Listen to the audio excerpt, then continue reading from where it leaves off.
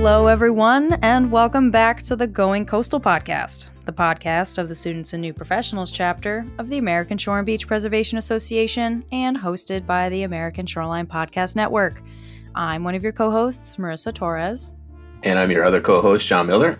And so if you are a frequent listener of this podcast, which I hope you are, you'll know that we have some of our running themes and topic areas that we like to touch on throughout the year, including our professional development series, student research spotlight series, etc.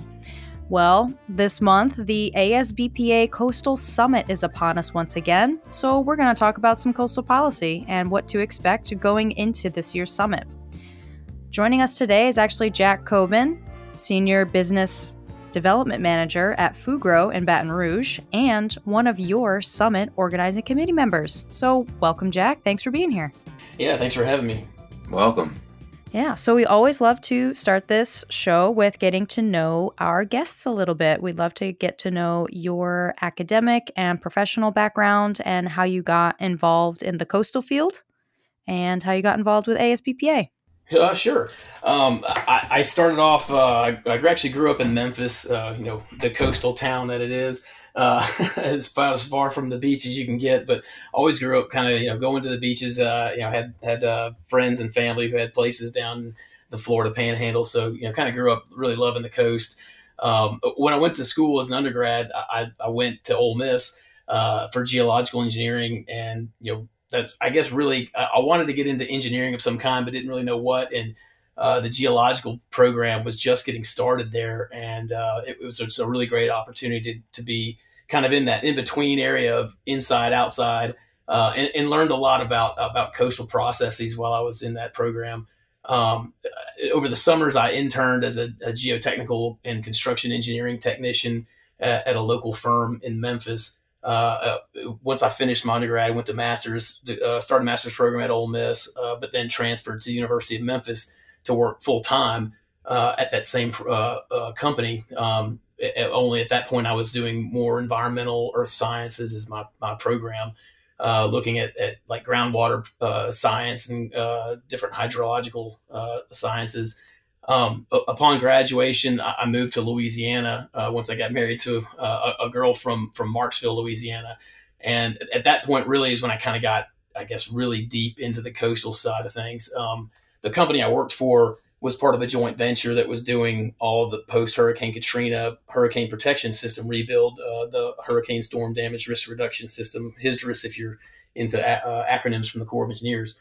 But I think really that was where I got really to where I got involved with like coastal protection and coastal restoration in a more, practical sense.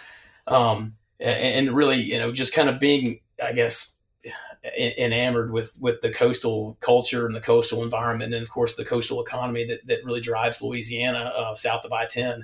I eventually decided to go back to school. My wife actually, who's a medical professional, went back to school for a fellowship in Memphis. So I went back and took on a PhD program at with my same professor at the University of Memphis, and tried to really tailor my work as much to coastal sciences as you can, which again, it's a landlocked area. But there are some things in Louisiana, or rather in Memphis, that greatly impact Louisiana. Obviously, it's the Mississippi River flows past Memphis. And so my studies were on nitrogen cycling in the river and how that in turn impacts the seasonal dead zone that occurs down in the Gulf of Mexico, or the hypoxic zone, if you will. And so really, I guess, kind of all those things together drove me back to Louisiana, where I eventually got a job with Fugro and have kind of worked my way up from lab manager to project manager and now doing business development as well. So I've gotten really a good, I guess, kind of broad spectrum of experience, working across different areas of the company and different roles and different scopes, things that some that I never really expected or I guess really wanted to be doing at the time, but have really come to enjoy. And part of my business development, what I've enjoyed most about it is getting to be involved with ASBPA. I've started off kind of working with a group in Louisiana called the Coast Builders Coalition. And our executive director here is really the one that kind of plugged me in with ASBPA. And I guess it was probably 2019. Brett Webb, one of the coastal engineering professors at University of South Alabama over in Mobile, he was wanting to put together an ASBPA chapter that would cover the central Gulf Coast states of Louisiana, Mississippi, and Alabama. And I was fortunate enough to be able to be a charter member of that charter or that chapter, and now still serve as a board member. And through that, it's opened doors that I never would have expected, like getting to be the chairman or co-chair of the Coastal Summit and getting to go and interact with different folks from DC, coastal policymakers and congressional delegates. It's just been a really great experience. Wow, there's a lot to unpack there. Sorry. It was kind of one big chunk there. Yeah. I give you credit for remembering to answer all of the aspects of Marissa's question. That was you great. You did. Literally all 3 phases. You answered all of them. That's fantastic. So we're done now. That's it. That's all we got. Yeah, right. That's all we needed. No, that sounds great. Interesting, going from the engineering side of things to more science-y to, like you mentioned, nitrogen cycling, which is a whole like biology, chemistry type environment that's completely different from engineering sometimes, at least traditional. I guess, I don't know. I'm thinking about like civil engineers compared to like geologic engineers. I'm not actually sure what geologic engineers do. I think that's interesting, though. You pointed out, right? Because we tend to think of ourselves, Marissa and I are both coastal engineers, so we have our background but it points out the sort of diversity of the profession, and there's a lot of different routes that can lead you into jobs in coastal, right? So there's geologists, there's the planners, there's environmental engineering, water quality. Like, there's a lot of different ways to get to the best part of engineering, which is best part of, I guess, working, which is the coastal environment. So, no, absolutely. I think that it really, the coastal environment, I think it provides a ton of different opportunities that people might not consider. I think depending on what region of the country you're into, you might kind of see the coast as a different, I guess, economic driver. Obviously, places like Florida, it's big tourism. People like to go hang out at the beach, go swim, surf, whatever. In Louisiana, we've got a little bit, a much different environment. We're much more of what I guess people down here kind of define as the working coast. We have a huge port network that goes up and down the Mississippi River, and then also on our coast. We have energy production. We have, ecological tourism, if you want to call it that, fishing at the commercial level and also at the recreational level. So there's just a lot of different things. And so I think for me, kind of looking at it now, all the opportunities that are now open to me as a coastal practitioner, I would have never even imagined most of them when I was in school, because I would have thought like, oh, you're either going to work, on like offshore in oil and gas, or maybe you're going to work as like a lifeguard at the beach, and there's like really no in between. But it turns out there's a whole lot. I think that's definitely a recurring theme that we talk a lot about on this show, is that there's a lot of different ways to come at it and to end up in the space that we all kind of work in. And, certainly for me as an academic, I am constantly searching for ways to better, I guess, publicize sort of that unknown sort of career path. Like you said, it's either you're a lifeguard, a marine biologist, or, offshore gas. Yeah. And there's nothing in between. And, you're working down in Louisiana. I'm up in New Jersey. Marissa's somewhere, New Hampshire or something like that. I don't know. New Hampshire, the smallest slice of the coastline. But we all end up working in this really cool field, which I think is really interesting. I think, Jack, you might have we had a guest on recently, University of Southern California, and I actually mistakenly made the comment about, I don't think of them when I think of coastal, because I think more sort of East Coast, Barrier Island coastal, and University of Southern California is more tsunami based and more recent in terms of coastal engineering, some of the work that they're doing out there. But I think University of Memphis might be the winner as sort of the most, I guess, non-typical place to go to school and end up working in coastal. So you win that award. Congratulations. Well, thanks. Yeah, definitely. I guess there was a few wetland ecology classes there when I was in school, and a lot of it was more geomorphological kind of studies, and especially like river studies. But since especially in Louisiana, our entire land mass, basically south of I-10, is some kind of delta that was either a delta or a Chenier Plain kind of geologic environment. So having that fluvial process kind of background really has helped a lot with understanding how things work here. And it's a big issue with Louisiana right now. There's of course some projects going on that are I guess maybe somewhat controversial. I mean, they're wanting to develop these sediment diversion projects through our state protection or coastal protection authority.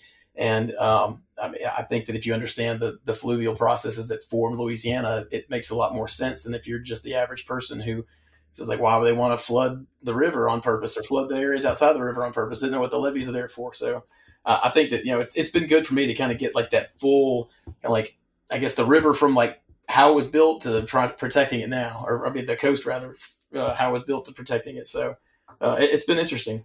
So you certainly dove headfirst into kind of this, you're going from engineering to this lab and program management now at Fugro, and getting more involved in the policy aspect of things. And, how are we going to get the funding to do these things? You mentioned the Coastal Protection Authority. Could you go a little bit deeper? Like, what is that and what does it do? Sure. So it really goes back to right after Hurricane Katrina. I guess prior to that point, Louisiana had, some level of coastal, oversight through like the Department of Natural Resources, and some of it was going through Department of Environmental Quality, maybe some through our Department of Transportation and Development, maybe, and then also the Corps of Engineers has their big office in New Orleans, and they all had their role to play. But post Katrina, it was very evident that we needed a much more structured and focused approach to protecting the coast, because every time a storm came through, we'd lose big chunks of land, and we're always fighting that land loss down here. So I believe it was Governor Blanco a little over 15 years ago who formed the Coastal Protection Restoration Authority of Louisiana, and it took parts of all those different divisions and then formed it into one agency. And they are really kind of on the leading edge that a lot of other states and even other countries are starting to follow now, as far as having this, like I said, structured master plan of like, how are we going to prioritize projects? How are we going to fund projects? How are we going to build and manage projects? And, they have a $50 billion 50-year master plan that gets revised all the time. And it's got different funding sources. Some coming through QIPRA, the Coastal Protection Wetlands Restoration Act, I think. I can't remember exactly what all the acronym stands for, but it's the BRO Act that Senator John Breaux had written into place for us. And then one of the biggest funding sources really is GOMESA. Now that's the Gulf of Mexico Energy Security Act, which our former Senator Mary Landrieu wrote into law back when she was in office. And that one is a hugely important piece of legislation. It's like the most reliable recurring piece of funding that comes out. And it does take money off of offshore energy development. So, it's something that, some states don't want to really be a part of because they don't want to have to open themselves to having, oil and gas operations. But the Gulf of Mexico for Louisiana, that's been a huge part of our livelihood, a huge part of the culture down here. It's put, generations of people through into, very good paying jobs. But I think one of the more important pieces of legislation that's coming out now is the RISE Act. And that's one that is a bipartisan, bicameral bill that Senator Bill Cassidy from Louisiana and Senator Sheldon Whitehouse from Rhode Island really spearheaded. And they've now gotten two Texas House members, Lizzie Fletcher and Randy Weber, to, again, bipartisan coalition trying to push this bill through this year. That would expand some of the funding that comes out of the GOMESA, but also create a similar funding stream for offshore wind, which is a huge growing business. on all three coasts, or Gulf, East and West Coast.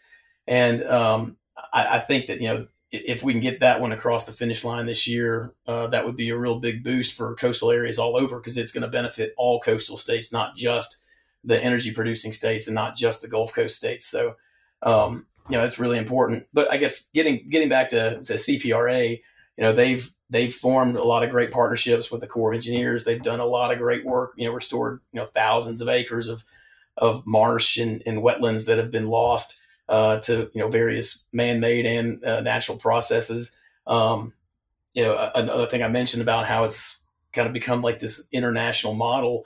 We've recently signed a partnership with the country of France, with the state of Louisiana, where they're going to have two of their coastal scientists, or maybe even more than that. That might be actually like closer to 6 or 7, but they're going to have a team of coastal sciences or scientists embedded within CPRA, to kind of learn like how we're doing things and share ideas. So I think that it's really a great opportunity for Louisiana to take, what really is an existential crisis, if you want to call it that, but it's probably a fair statement. But taking that problem and using it as, now we've got this expertise we've developed by fighting against that, and now we can export that and use that to help other parts of the world and other parts of the country. That's really interesting, because typically the way that it works is disaster happens, and then we look to the Dutch, and the Dutch being the flooding, the water experts, right? They bring their expertise over. And now it's kind of almost like full circle, right? You learning from the Dutch after Katrina and up in the Northeast, Hurricane Sandy and things like that.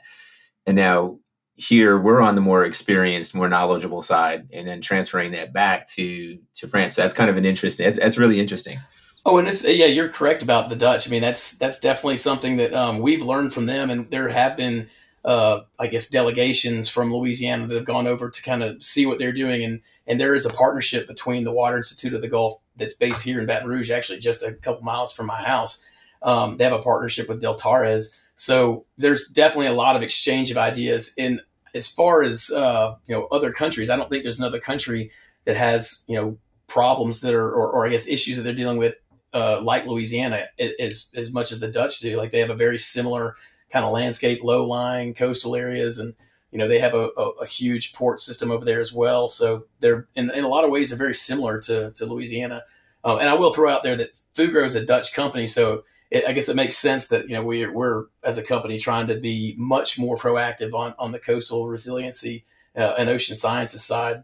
In fact, a division of Fugro that has just been formed in the United States, and then also abroad. We have like a true like coastal group, whereas before it was kind of something that we worked on with our different divisions. But now it's much more structured, and it's really exciting to kind of see that development coming around. Nothing against the Dutch, but the food's better in Louisiana. I won't argue that. Definitely not. Wow. So do you think these, you mentioned the RISE Act, that's an important piece of legislation going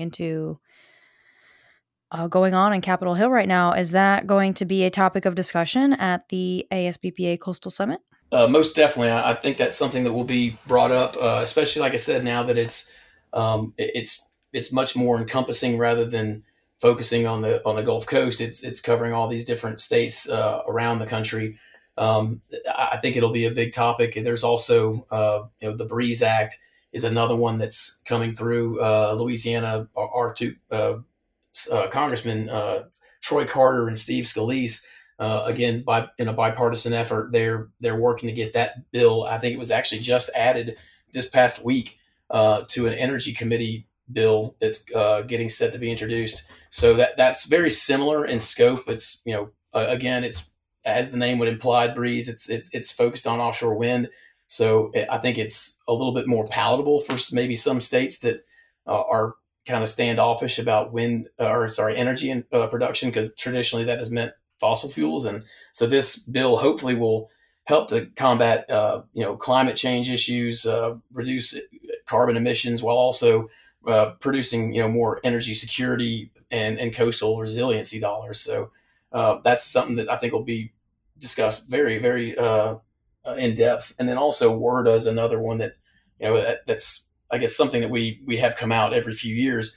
But it's a very important bill, and it's been good to see that bill's kind of been beefed up over the past few cycles. Anything we can do to see more funding for coastal resiliency, I think that's important. I mean, just with the amount of population we have on the Gulf and the amount of commerce it's on, or not just the Gulf, but like coastal areas in general. Anything we can do to protect them it's good for the country. It's good for everyone who lives in those areas. Hey, you're not going to hear any objections from us. Fully on board with that. Totally in agreement there. For our listeners, WRDA is probably, hopefully, a word or acronym that you've heard before. Correct me on this acronym. It's the Water Resources Development Act. I'm pretty sure that's right. Yeah, sometimes the alphabet soup of acronyms gets a little bit confusing. So I know I'm hopefully I'm not losing people with some of these acts that are coming out, like Rise and Breeze and stuff. But I'd honestly have to look them all up, make sure I'm saying them right. And I figured, I'm not going to make you spell them out because I also don't know what they are. I don't expect you to know what they are, but that's why I'm in the federal government as well, and part of the game to sell and pitch your project is if you have a good acronym that people will remember. Doesn't matter what the acronym stands for. If they're going to remember that nice, catchy, acronym, it's gold. Yeah. Not too long ago, I was involved in a proposal, and the acronym was SUCCOR. Sucker. And I couldn't believe that. Exactly. I couldn't believe we were trying to ask the government to fund a project called Sucker. It didn't get funded. Well, at least, I got to hand it to our, congressional and Senate delegates. I mean, at least they come up with acronyms that have like a fun name to say. Like the Corps of Engineers, no knock on them, but like theirs are usually just kind of like random letters. Like, the HISDRS isn't exactly all that exciting. It's HSRDDS. So, it doesn't really make sense when you look at it. It just kind of sounds like people trying to phonetically spell out, a bunch of consonants slapped together. But at least, the Breeze Act and the Rise Act, those are good names. They've got good marketing people working on those, I guess.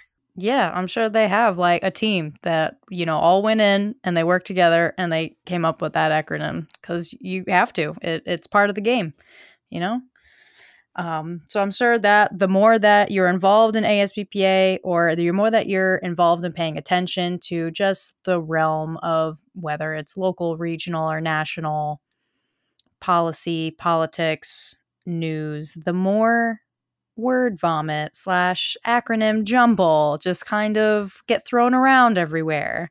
And the more that you have to look things up and hope that the acronym that you're looking up is applicable to what you're to what you're trying to find. Sometimes they're not. And correct. There are so many acronyms. You look them up. Yeah. So all of these acronyms, go ahead and look them up if you're interested. Rise Act, Breeze Act, WRDA, WRDA. I'm sure there's more here. Feel free to look them up. And as long as they're resembling something coastal, you're probably in the right ballpark. And I'm sure that we're going to talk about all of these at the Coastal Summit. So just kind of jumping into that, is there a general theme this year for people to expect going into the summit? In 2 weeks? Yeah, it's coming up real soon. I guess 3 weeks now. But so the theme this year is partnering to build resilient coastlines or coastal infrastructure. And I think that it's really topical. It's couldn't come at a better time, with the passage of the bipartisan infrastructure law, the Inflation Reduction Act, and then other legislation that's been passed over the last couple of years. And most of it, or if not all of it, has been, very bipartisan in nature. So it's great to see that kind of, partnership that's going on in DC, and then it's carrying on down to the state and local level. So definitely we're going to be wanting to look at, how are some of these dollars in the infrastructure bill going towards creating more resilient coastal areas? What kinds of projects are being built through these dollars? Because now that some of them are starting to be allocated out, I think it's just a really promising time. We're going to be looking to, again, with this being like the first in-person summit in a while, I'm really excited. To be quite honest, This will be my first in-person summit. The first one I was scheduled to attend ended up getting canceled, like literally 3 days before I was set to fly out because of COVID. So I was able to help co-chair the 2021 summit, which was all virtual. And to the credit of ASBPA and Andy Mercer, who was our technical director for that, I mean, it went about as smooth as any virtual conference I attended in those, that COVID era, if you will. But it's just not the same as being in person. It offered a lot of great opportunities for people who otherwise wouldn't have been able to attend because of, travel costs or anything like that, to be able to make it and participate. But getting to go and meet with people in person, getting to go and do the Hill visits and the agency visits and other things that ASBPA helps to facilitate to their attendees or registrants is really just a great opportunity. And I guess, for anyone who hasn't ever been before, especially like, young, I know this obviously is a podcast aimed at like students and younger professionals. If you've never been and you're a young professional, this is a great opportunity to network with really, high level people in a very relaxed setting. The reception that we host on the Wednesday of the reception, the reception's on the Thursday. I can't remember. Wait, the 22nd, the coastal celebration. It's a great opportunity to go and just kind of like mingle with people, and you'll see senators and congressmen walking around, and project engineers, coastal managers. There's a whole potpourri of people there that you can talk with and learn from them and probably help them learn from you. I guess, especially if you're planning on making any of the Hill visits, which I definitely would recommend. It's something that I guess I've been doing now for a while, not necessarily through ASBPA, but through the Coast Builders Coalition in Louisiana. We make a trip up to DC every year that coincides with Washington Mardi Gras. It's a fun trip, I won't lie, but it's a very productive trip, and it gives you this really interesting kind of view into like the how the sausage is made, I guess. Getting to meet with these people and talk with them about how this legislation comes to be. It's not like anything I would have ever imagined. Looking at it from a news viewer or something, you would never really get that kind of insight. And it can be a little nerve-wracking at times to go and meet with people who, especially your first time, you kind of feel like, wow, man, I'm out of place.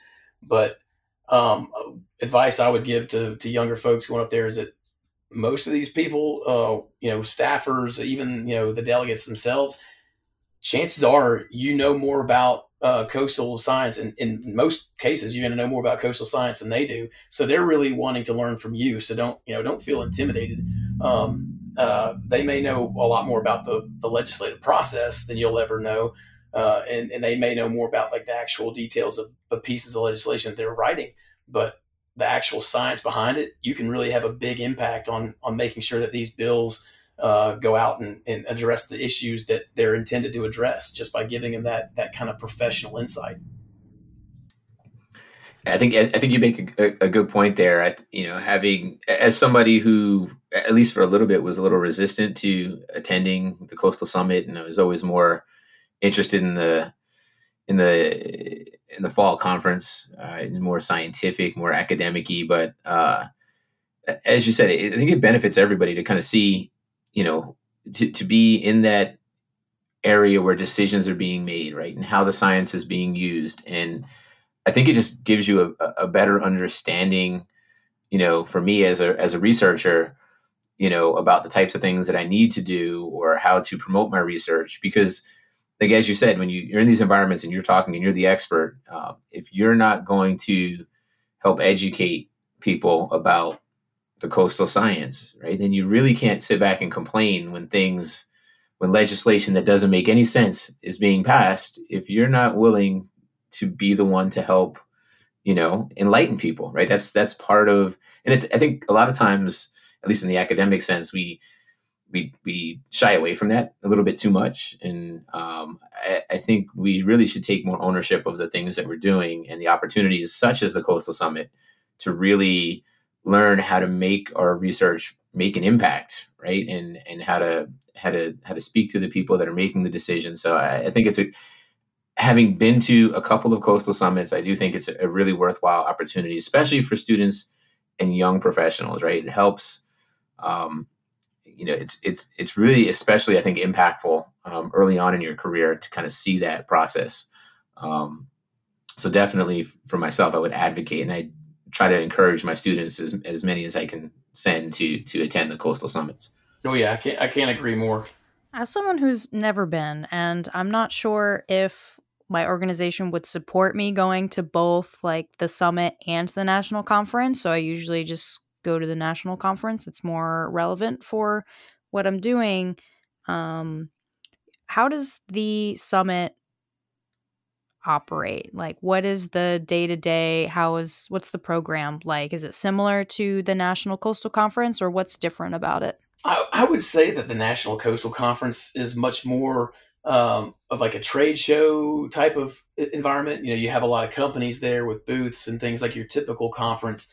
Obviously very coastal focused, and then you have like more of a student centered kind of area where there's displays for people's research, with theses and dissertations and things like that. So in that sense, it's more of like the kind of conference that most people are used to going to.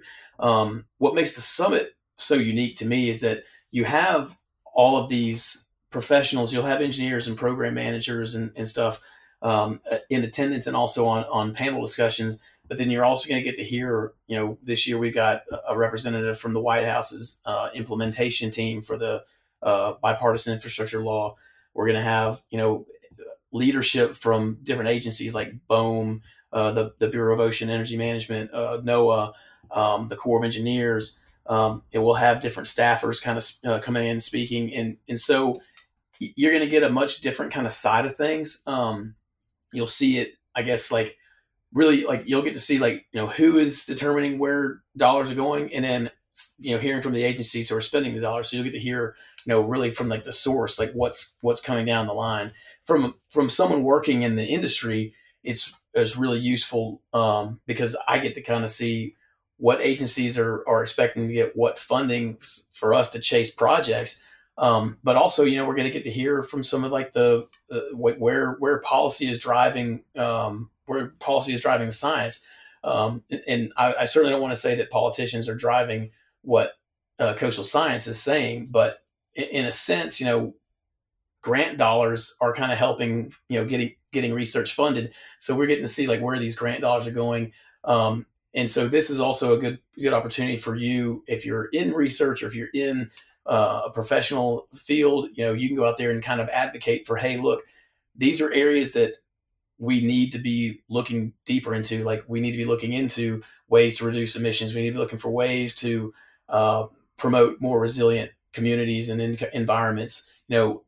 These are things that maybe you haven't thought of as a policymaker, that when you're writing this next bill, you should keep these things in mind. So I guess it's, in a sense, it's a little bit of like a cross between like professional engineering work and then also maybe just a little touch of lobbying, I guess is the best way to describe it. But certainly, I'm not a lobbyist by any stretch, but I certainly have enjoyed being part of a group like ASBPA that has gotten a chance to kind of put forth the collective ideas of our industry and of our science community to the people who are, deciding where these federal dollars are going. Soft lobbying.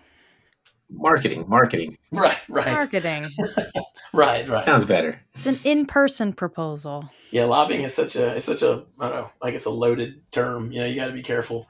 But I guess that's really just getting to have share your voice and getting to have an active role in the way things are run, and getting to be an active participant in government is for me, getting to do it is kind of like a hobby on the side when I go to these kinds of events. It's really exciting. I guess if I did it every day, it might be a little less fun, but definitely I enjoy it, and it's been a really great experience to kind of see that inside information. So what type of advice would you give to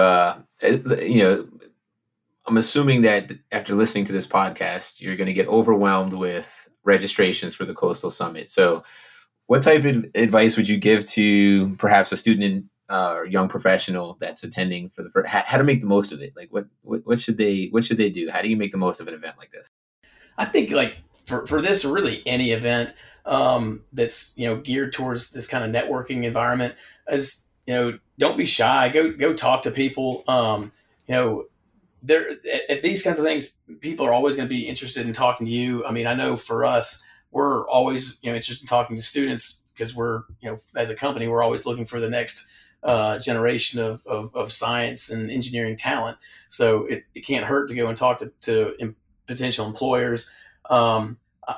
If there's an opportunity to go to a social event that's part of this, definitely go to it. Meeting people in a social, relaxed environment is always a lot easier than going into where everyone's kind of stuffy and dressed up. I mean, it's to me, it's just like that social kind of environment makes for much better networking. You remember people better. I think you can talk to people like, it doesn't seem as formal. You don't have to try to constantly be, I don't know, sticking to a topic. You can just kind of chat, and get to know people a little bit. And then again, there's other things that we offer. Like I said, besides just the presentations, which are very informative, there are going to be opportunities to go join groups, to go, talk to your legislators, go to talk to your, agencies that you work with. All those things are great. And I guess it's the oldest cliche in the book, but it's, it's not what you know, is who you know.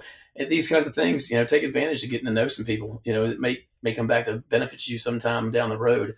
Like I said, whether it be an employment opportunity or just, I have people all the time call me asking like, oh, hey, do you know so-and-so at this agency? Well, I met them at an ASBPA lunch and learn, or they spoke at one of our ASCE luncheons or something. So it's nice to kind of be able to tell them, yes, I know that I can help introduce you. Kind of helping other people out is always nice, but sometimes it comes back and helps you in return. So you mentioned earlier the coastal celebration. You talk a little bit more about what that event is, what it's like, and sure. So the coastal celebration is a reception that's going to be held in the evening at the Hart Senate Building. Like I said, it's on the second night of the Coastal Summit, and it's actually being hosted, very graciously by Senator Bill Cassidy from Louisiana. So he'll get up and we'll have an introduction. He'll speak, I'm sure, on some of the things that he's pushing for from a legislative standpoint as it relates to the Gulf Coast and other coastlines. But we'll get to hear from other congressional and Senate delegates who will be there in attendance. I think there's going to be some of the awards will be administered there as well. Of course, we give out congressional awards to lawmakers who are champions of the coast. We'll have awards for the staffer of the year. We'll have awards for agency representatives. So it's really it's a good opportunity to meet a lot of people. And again, it's a fun environment. It's when we had it last year, I assume it's still in the same room. It's in this big kind of auditorium room with windows that like overlook the Capitol. I mean, really, really beautiful skyline and everything. So it's a fun environment. And I know we'll have a lot of folks from NOAA and BOEM and the Corps of Engineers there as well. So if you wanted to meet, the who's who of coastal stakeholders, like this is the place to go. Yeah, I was going to ask, like, what kind of representation goes to the summit? So you mentioned NOAA, BOEM. Who else might people find there? It's really a really wide range of people. Like I said, obviously I'm a coastal engineer. Well, not a coastal engineer by practice, of geotechnical engineer, but work with coastal engineering projects. So there will be engineers, scientists, geologists. You'll have academic researchers. Basically every kind of stakeholder you can think of, from like the highest levels of the federal government all the way down to the local coastal managers. So I think we usually have a pretty good showing from folks from like Galveston, any kind of like Outer Banks areas. And of course we have some projects that get featured as coastal projects of the year. They'll get mentioned. And I'm sure some of their representatives will be there, whether it's the designers and engineers who did the projects, or if it's the municipalities and governments that help to I guess sponsor those projects and fund those projects. So you really get just a little bit of everything, and more so than you do with just typical conferences. Not to say that typical conferences aren't very valuable; they're great, but you don't always get this level of like government involvement. So that makes it a little bit unique. Yeah, it makes it easier being in DC, I'm sure, for these folks to join. So your company is an international company. Are there other international presences that attend? Yes, there are. Several of the companies that attend have offices all around. Now, I don't want to name a bunch of them because I'm sure I'd leave somebody out, and I don't want to make it sound like I'm showing favoritism. But we definitely have a lot of international companies and a lot of national companies as well. So it's very well attended by some of the highest levels of those companies.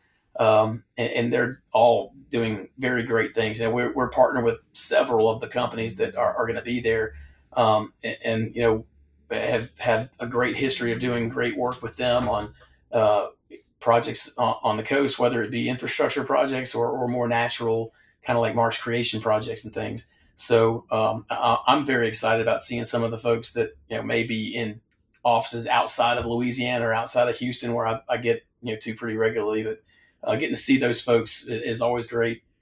Nice. I take it that's what you're most excited about? Oh yeah. Just being able to reconnect with people, and again, like I said, getting to be right in the middle of the whole legislative process is just a really exciting experience. Yeah, that sounds great. So I'm wondering, this is kind of where we're at now. We're kind of looking towards the future. In your opinion, what do you think that we need from our new and upcoming future coastal policy professionals, and why should students consider going into coastal policy and management in general? I think that it goes without saying that climate change is something that we have to deal with, and it's. I mean, I know it can be a bit of a loaded question for some reason, and not to get too into the weeds on that, but it's something that the Corps of Engineers recognizes. All people who have like an engineering or scientific, I guess, oversight position in government, they recognize and understand. And it's not a problem that's going away. I also don't think that just having a policy of prohibition for energy is going to be the solution. I think that we need to be able to innovate our way out of any issues that are coming out. I mean, it's like so many things throughout human history. Innovation and advancement has had its own kind of, I guess, bad side, if you will. I don't know if I'd call it bad, but it's led to issues that we then have to manage, and so you're always kind of trying to, I guess, deal with the byproducts of whatever your innovation and advancement is. I guess is the best way to say it. But right now, most of our population, or maybe not most, but a huge significant of our population lives in coastal areas. A huge percentage of our commerce runs through or is housed in coastal areas. A lot of our energy security is housed and or generated in coastal areas. So we definitely need bright minds coming up now, getting into to be the next coastal managers, and be the next coastal engineers, coastal scientists. I think that it's we need to find ways that we can exist in better harmony, I guess I'd say. There's got to be a balance of everything. Like if we want to live in coastal areas 100 years from now, we've got to make sure that we can protect those areas and make sure that they are sustainable through that time. Louisiana, obviously New Orleans is very famously below sea level, and without if you like engineering intervention, it's very possible that New Orleans wouldn't exist 100 years from now. But because of huge programs like the hurricane storm protection system that was built after Katrina, that city is better protected during Hurricane Ida that came through in 2021. we had a lot of wind damage because it was a high wind event, but there was no levee overtopping. There was no, major damage. It could have been another Katrina had it not been for the investment into that coastal infrastructure that protected the city. Um, I guess to contrast that though with areas outside of the protection system, they got hit really hard, and it was devastating in some areas. And there's areas that are going to be years or decades to come back on. So I think that really kind of juxtaposition shows you just how important it is to invest time, effort, talents, money into protecting those areas. Like if we care about places like Miami, New York, you know, Houston, Galveston, New Orleans, anywhere that's a coastal area that's low lying, we've got to be prepared to invest what needs to be done to protect them and keep them sustainable.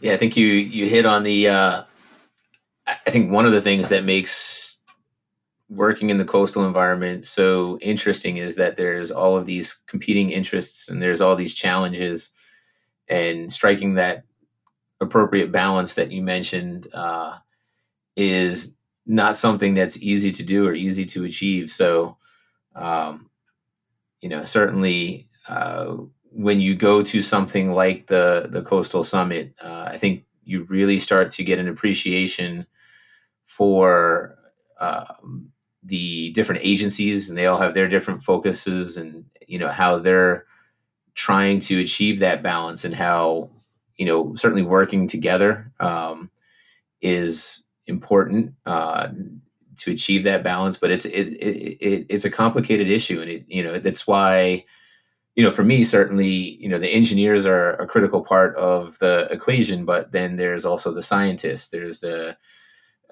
coastal scientists, the ecologists. There's the policy folks that understand, and social scientists understand people, right? Like all of this comes together, and all of that, the decisions being made that influences all of that comes through DC for the most part, right? So being in that environment and talking to these people, I think it's certainly invaluable experience for young students and new professionals. Well, there's also a point where we can over engineer the coast, right? And so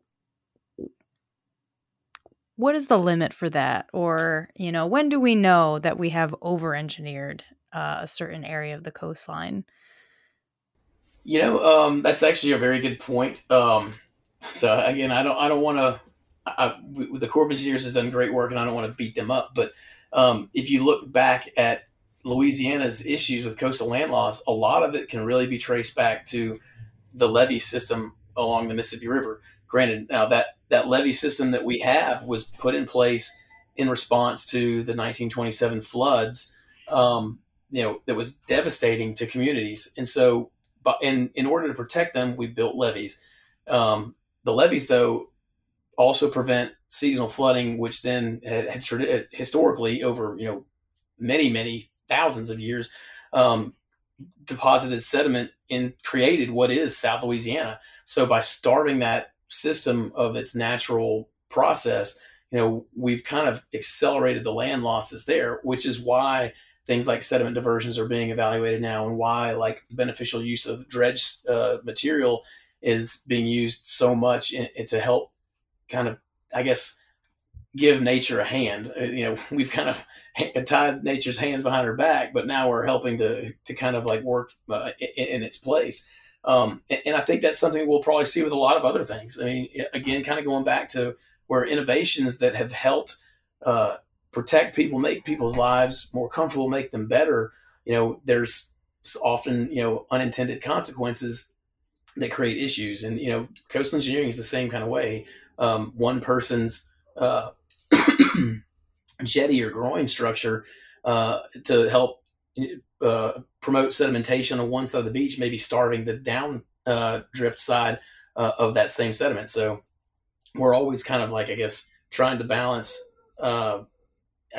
innovation over issues that we're facing. With engineering, we might get siloed at some points, especially when you're talking about a traditional engineering field like mechanical, civil. biomedical, they're siloed, and coastal engineering seems to have less of one tall silo and more of a uniform-ish distribution across multiple different practices. What's the word again? What's the word I'm looking for? Disciplines. Disciplines is the word I'm looking for. That's something that we mentioned at the beginning of this show, is there's a lot of people at the table when it comes to trying to solve coastal engineering problems. And sometimes we might need to invite more people, but again, the more people that you have at the table, the more complex the problem seems to become. And something that one person does affects 3 people downstream, for example. And those people downstream need to have representation at the table, just in general, but it's overcomplicating the problem as well. So I don't know.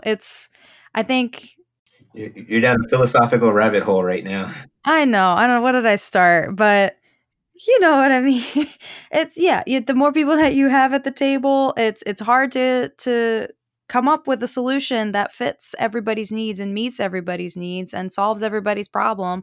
And I think that the greatest strength that we can all, and the greatest skill set that we can all hope to achieve, is just communication, transparency, being open and honest,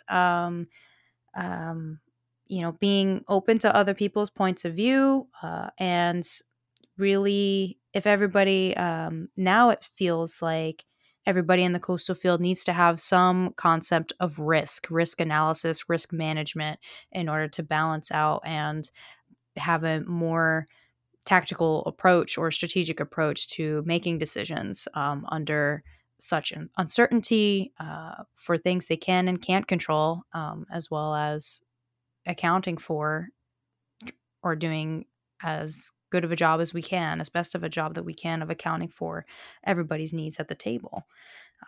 And I think that the Coastal Summit is certainly, it sounds like one of those places where all of those types of talking heads are there at the table to do just that. Yeah, no, I agree completely. And I guess to your point about the whole coastal, if you want to call it an industry, I guess coastal resiliency industry, it is incredibly multifaceted. I mean, there's so many different things because, I mean, I guess really the industry is just as dynamic as the environments we're working to protect and make more resilient. I mean, you can't just approach things from a, hard construction, civil engineering kind of approach where everything's concrete and steel. But that may be required for certain things like flow control structures, floodgates, flood walls, whatever you name it. Sometimes you need a lighter approach that incorporates the ecology of things, or the sedimentology, the geology that goes with it.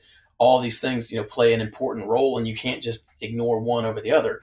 I guess at the same token, you can't overanalyze something to the point that you just never do anything. But I guess a good example of where science has kind of evolved to, or I guess, an evolving understanding of science has helped to improve the process.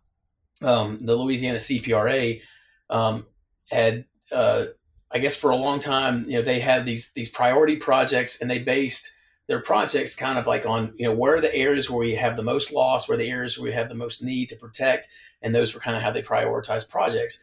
Well, through listening to scientists, and in some cases even just kind of seeing the effects of overlooking maybe one thing, they were able to determine like, hey, we've got areas with faulting, and Louisiana isn't gonna it doesn't have like seismic faulting like you might see like in the West Coast that's going to create earthquakes, but you have these listric faults that create settlement in an accelerated rate. It's across a certain plane, and so if you go to build a marsh creation project where we're filling an area with dredge spoils, that added load is helping to accelerate that fault creep. And so we're taking an area that we need to protect, but we might, if we're crossing that fault, we're losing half of the project. Well, so by incorporating that understanding that has been built up in some cases through old oil and gas exploration, because they have, these unbelievable libraries of geologic data at deep depths. We can then partner that, use that data, understand, hey, this is an area that we don't want to touch, leave it alone. We'll prioritize an area north of that, or outside of that fault area. I think the same thing can be said for areas in the Northeast where we're seeing like a lot of offshore wind. Understanding how the environment is going to be impacted by construction, cable routing, all these different things. We want to make sure that we're taking all the science that we can, all the data we have, to make the most informed decisions on making sure that we're doing things that we need to do to support the communities and the economies and the ecologies that are all there, at the same time, without one project hurting another. But yeah, no, I think that there's so many opportunities, and it doesn't have to be engineering, it doesn't have to be geology. Coastal management covers so many different things, and we need all of the people, all the brightest minds we can get in the future to carry on the work that's already been started, and frankly to do better than we are. I mean, like we're doing a lot of great work now, but as science improves, as understanding improves, the next generation, they're going to do things that we never dreamed of. Snaps for that. I only hope the best for them. Well, Jack, I have one last question for you. And we always love to end this show on, it doesn't necessarily have to be about the Coastal Summit, but you can make it whatever you want to be. Essentially, what advice would you give to a student or a young professional who is interested in pursuing a career or a position that's similar to yours? Sure. Well, I guess I just, be open and don't turn your head or your nose up at any opportunity that comes your way.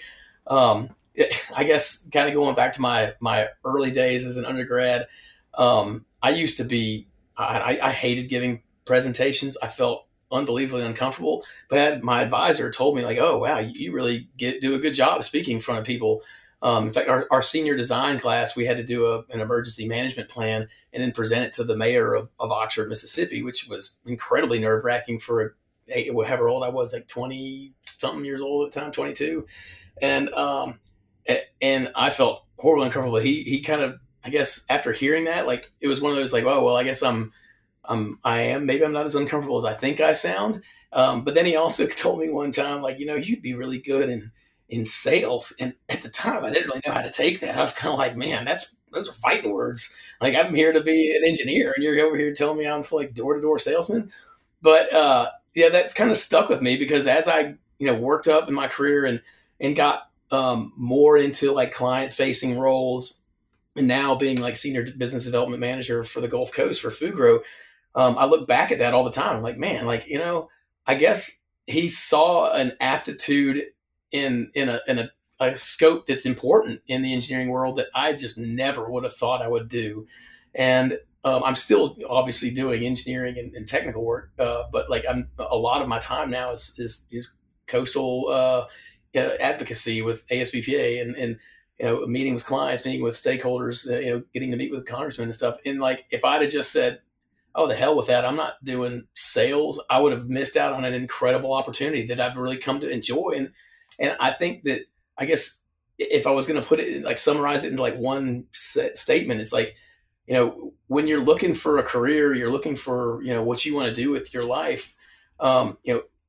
There's three things that you really have to be able to satisfy. Like, do I enjoy what I'm doing? Because if you don't enjoy it, then what's the point? Like, you're going to be, if you're miserable, don't even bother.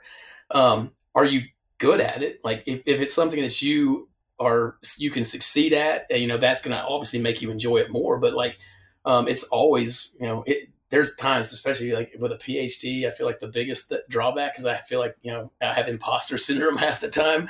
So like, but if you feel confident and know what you're doing well, that's always very fulfilling. And then really, and lastly, of course, does it pay? So if you can get three things that you can get, a good living, make enough money to be, live comfortably, you can do something that you are good at and something that you enjoy. If you do those three things, you've got it made.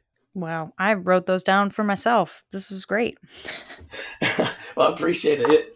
But it's kind of been my mantra, I guess. And it's gotten you this far. I can definitely reaffirm what your advisor said. You're very good and easy to talk to. You're good at communicating and explaining maybe some of the technical things, or just in general breaking it down and having it flow. So I really enjoyed having you on the show today. Thank you so much for being here. Yeah, thank you. Absolutely. Yeah, it's been great. I really appreciate the opportunity. I wish I was going to the summit so we can meet in person maybe next year. That would be great. Safe travels to the summit in the next, this month, whenever anybody listens to this, hopefully before the summit. You also have safe travels getting there. And if you haven't already registered, I think by the time this episode comes out, you might have a week or so to do that to get all set. And correct me if I'm wrong, I think there's a virtual option for the summit this year. Is that true? Or is it all in person? Yes, there is a virtual option, and I think some of the agency visits were going to be held via Zoom or some other kind of virtual means. So if you, I definitely recommend signing up for those. I don't know if there's a limit to the number you can sign up for it, but it might be just like one agency to make sure we're not overwhelming the system. But sign up early, and if you have any interest in anything that I think it's BOEM, NOAA, and the Corps of Engineers that we have set up. So definitely take advantage of those. Excellent. You heard it here, folks. Register early, be prepared, be open, and make sure you're having a good time. Thank you so much, Jack, for being here. Thank you all for listening in this month. As a reminder, the Students and New Professionals chapter is starting a mentoring program, and this calls into attention all coastal professionals of all disciplines, students, researchers, and other advocates. This mentorship program is trying to grab everybody's attention and get you to participate.